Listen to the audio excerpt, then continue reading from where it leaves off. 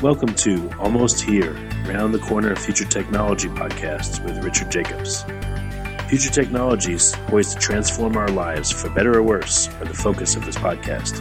Almost here means these technologies are now here and starting to be used, or just around the corner, from Bitcoin to artificial intelligence, 3D printing, blockchain, virtual reality, and more. Hello, this is Richard Jacobs with the Future Tech Podcast.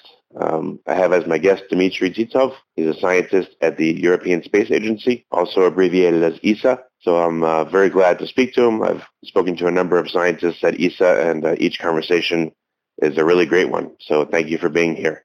Thank you very much for your interest. Yeah. So the reason I wanted to talk to you is, an article that talked about potential liquid water that was observed under a polar ice cap on Mars. Came up in an article, so I wanted to ask you about it. Is this what you're studying in particular at ESA? Yes, this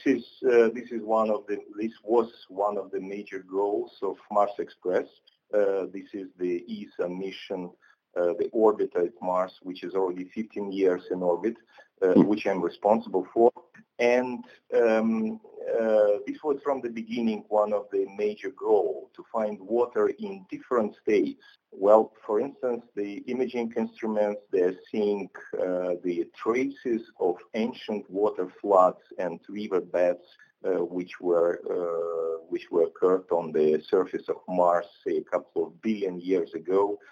With spectrometers, we see water in the atmosphere of Mars. With the particle plasma instruments, we see water escaping the planets and changing the atmospheric composition.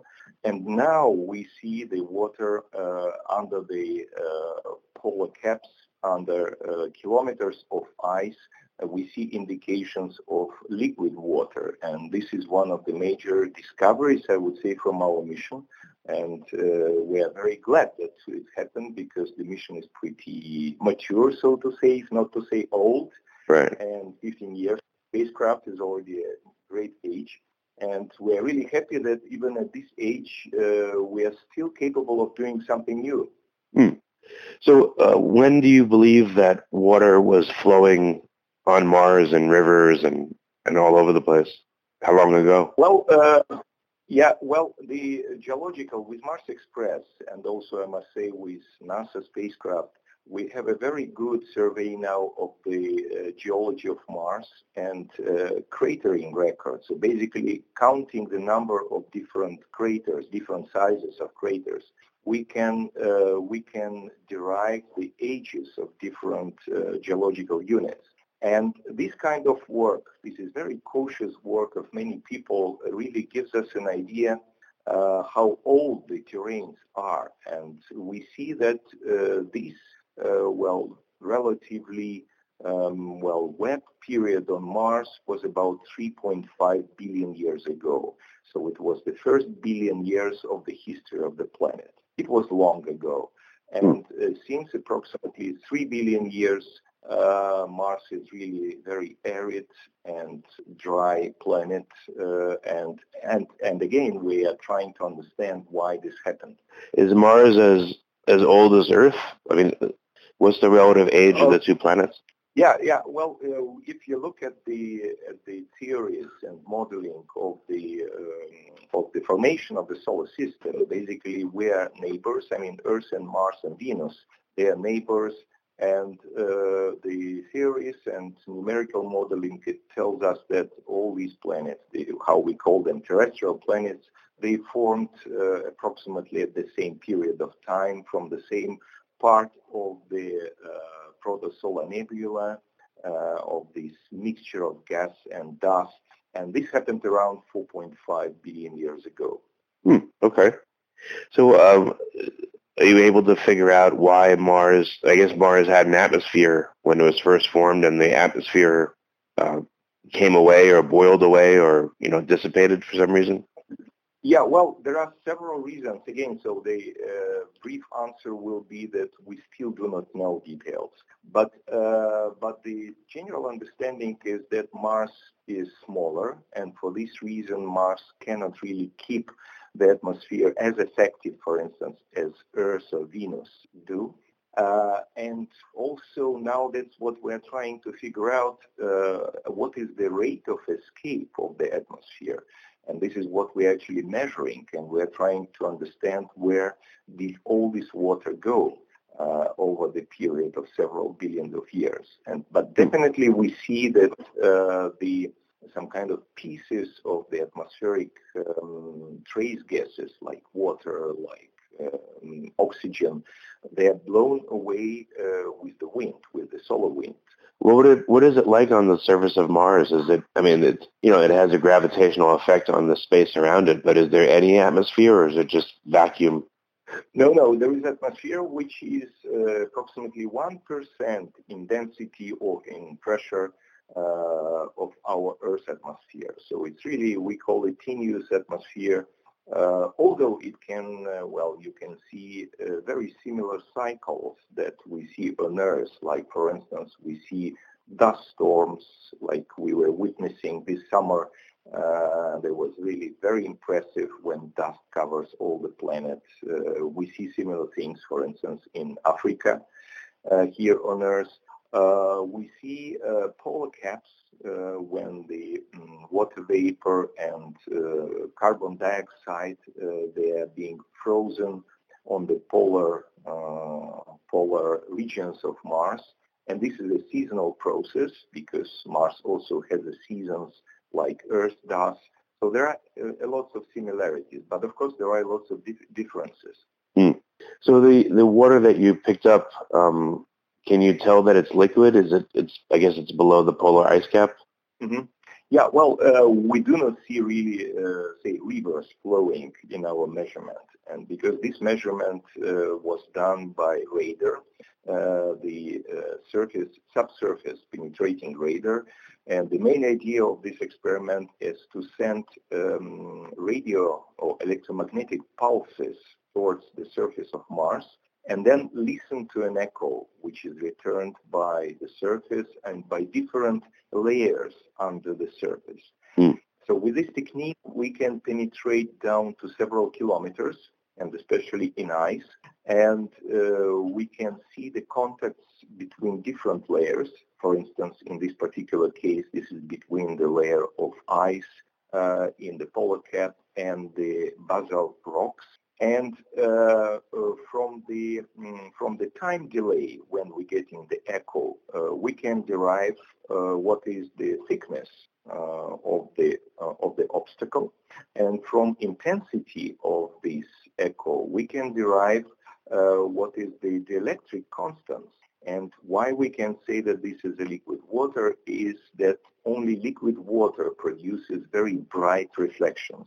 And this is what we see in our signals acquired by this radar on Mars Express. Hey, when we've landed a rover on Mars, where is it? Is it near the equator of Mars? Is it near the poles? I mean, where is it? And have we ever landed a rover on the poles of Mars? Yeah, in this rover and lander story, usually engineering constraints are very strong. So basically, you need to land in the place which is deep enough. I mean, which has significant surface pressure, just in order to be able to deploy parachutes and decelerate the descent. Second, you need to be in the equatorial region simply because you need solar power. But and so most of the landers and rovers, they were operating, and they are operating, like NASA rovers now are operating in the equatorial region for these reasons. But there was one, the Phoenix lander, which landed close to the northern polar regions. And of course, as we expected, it survived only during the summer days when it had, 24 hours illumination by the sun. And as soon as the winter or the polar night came, it died simply because of the lack of power. But this was one very nice experiment that allowed us to really to understand the polar regions much better. Will we be able to land a probe or a rover, at the polar ice caps, or is that too difficult right now? Well, I think that sooner or later we will come to this point, and technologically it's possible. As I said, Phoenix lander, it landed during the summer, and it could survive for several months and really made very important observations. So we can go also to the southern polar lake deposits, and because this is really very attractive place, because the polar lake deposits, it's not just a stack of ice. It's really a sandwich of ice and dust. And basically, it keeps the record of, probably several tens of millions of years of history of Mars. And if you will be able to drill this ice, you will have a good understanding of what happened and what were the seasons, what were the epochs in the recent, say 100 million of years. Right. So right now, how big are the polar ice caps on Mars compared to Earth? Do they cover like thousands of miles, and does the ice appear to be, kilometers thick, or what does it look like? Yeah, the southern polar cap or region of the polar lake deposits is about, 1,000 kilometers across, roughly. The thickness is, a few kilometers. There are different polar caps. For instance, one is the polar cap, which is permanent. It's basically the old ice, water ice, mixed with dust, about 20% of dust. On top of that, we have a seasonal deposition of carbon dioxide frost and also water vapor frost. But these seasonal depositions, they come and go. Of course, they are deposited during the polar night, and then they sublimate or evaporate as soon as the sun comes above the horizon in this particular place. Amount of water ice in the polar caps is about the ice which is stored in the glaciers of Greenland. So this is the usual comparison to the Earth's condition. One of the interesting things on Mars, speaking about this ice caps, is that this is one of just a couple of planets which has the deposition of the main component of the atmosphere on the polar caps. Main component is carbon dioxide, and about 30% of the carbon dioxide, which is in the atmosphere, is deposited as ice, as frost in the polar regions. There are several meters of this frost. So you can imagine 30% of the atmosphere is traveling every year from the North Polar regions to the South Polar regions and back. So this is something very unusual. How did water get onto, isn't there a debate and a question of how water first appeared on Earth? And, will we learn anything from studying the water on Mars? How did it get there in the first place? How did it form? Well, I think that, again, so the general understanding is that water is basically coming from the subsolar nebula, with rocks. And then when the planet is formed, it's very hot. So basically, water is released from the stones, from the rocks, and it fills the atmosphere. As soon as this, what is called bombardment or heavy bombardment of the planets with meteorites, which is very intensive and really it can melt the surface. As soon as it vanishes, the surface becomes colder and there is crust appearing on the surface of the planet, and the atmosphere is formed around the body. And this atmosphere, of course, it contains CO2, it contains water, so there is no problem to get water in this condition. Then comes the escape processes. And this is what we're trying now to understand with Mars Express as well, and as well as with maiden mission from NASA, how fast different gases are leaving the planet. And we see that really there is intense loss of the planetary atmospheres. We see that on Mars, on Earth, on Venus. We can compare, and we can really answer the question, what is the differences in the, say, evolution of those planets? What is the role of magnetic field, for instance, when on Earth we are having magnetic field and Mars does not have? What is the role of gravity? Because Earth and Mars, they have different gravity, etc., etc. All these things are really interesting because they show us the really complex behavior of very complicated systems. Is there a net loss of water and carbon dioxide and atmosphere on Mars? And if so, how could it be going on for, 3.5 billion years or 4.5 billion years and have anything left? Well, again, so this is where we are now exactly getting these numbers. I mean, what is the loss? How much water is lost in space? So the recent estimates are for Mars, for instance, that during the period of the history, of the planet, say about up to 100 meters of global ocean could have been lost from Mars. So if you cover the planet with the global ocean, it's about 100 meters that was lost. Well, there are lots of assumptions here. And we know the present state. We measure the fluxes of escaping atoms now, but they are, and we see that they are very much dependent on the solar wind conditions. They're very much dependent on the UV flux from our star, meaning that we need to extrapolate all these unknowns into billions of years in the past to get the right number. But this work is being in progress, and really lots of interesting results are coming. So what does it tell you that there's liquid water below the polar ice caps on Mars? Like what kind of things does that suggest? Mm-hmm. Well, this is, first of all, this is very interesting for the reason that the surface of water cannot really keep surface of Mars, so it cannot keep liquid water in liquid state, simply because the pressure is too low. On Mars, water jumps from ice directly into the gaseous phase. Well, just not through the liquid state. So this means that when we see liquid water under the polar cap, this, first of all, this surprises a little bit. But then we understand that it can be because the pressure underneath the, say, couple of kilometers of ice is much higher than the pressure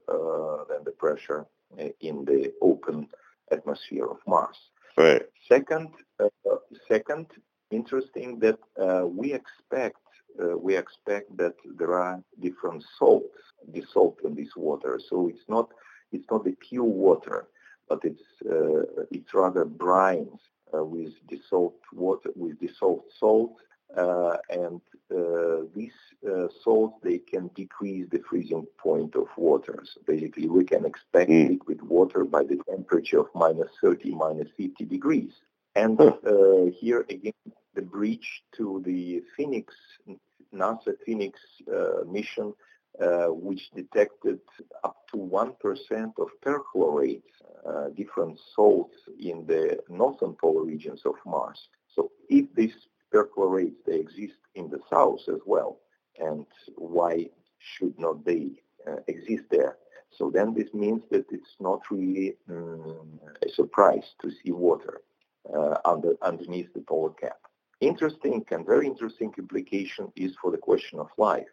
Right. Because if this pocket of water, they existed there for millions and millions of years, they were well protected from the dangerous UV radiation from the sun, which basically sterilizes all the surface of Mars. And this protection of about 1 kilometer of ice, it can create some kind of oasis for life.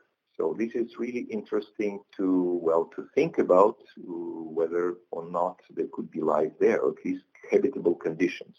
You said Mars is bathed in enough UV that you said it sterilizes the possibility to have life on it? What do you mean it sterilizes it? What does it do?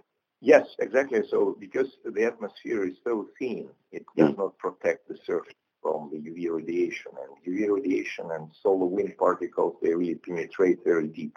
And so this means that really the chance for life to survive, unprotected life to survive on the surface of Mars is really very slim. Okay, gotcha. So what other measurements can you take of the water on Mars underneath the ice cap? So more measurements can be made? Is there anything else that can be found out about it, or are we kind of stuck for a while?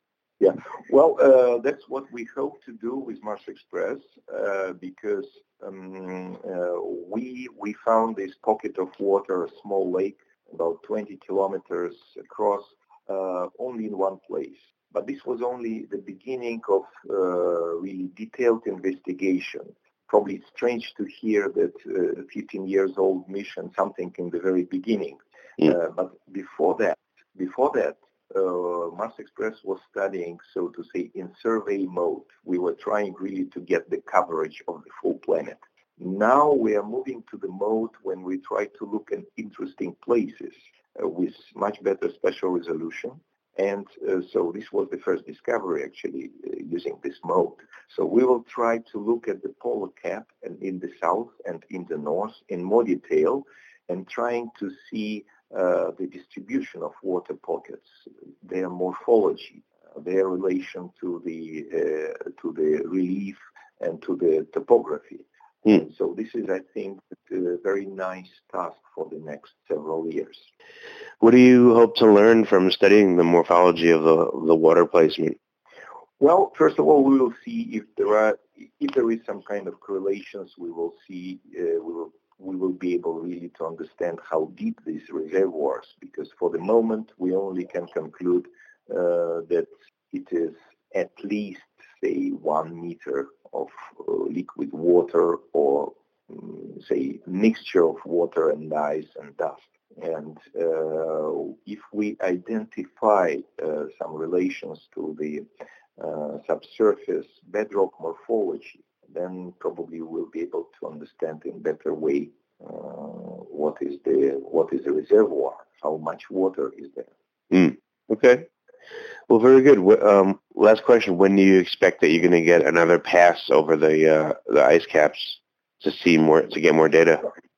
Well, it's the orbit of Mars Express is evolving. It's just for natural forces, and yes, there are some seasons when we are passing close to the polar cap, which is called pericenter of the orbit. We are about 250, 300 kilometers above the surface in this region, and so this will happen.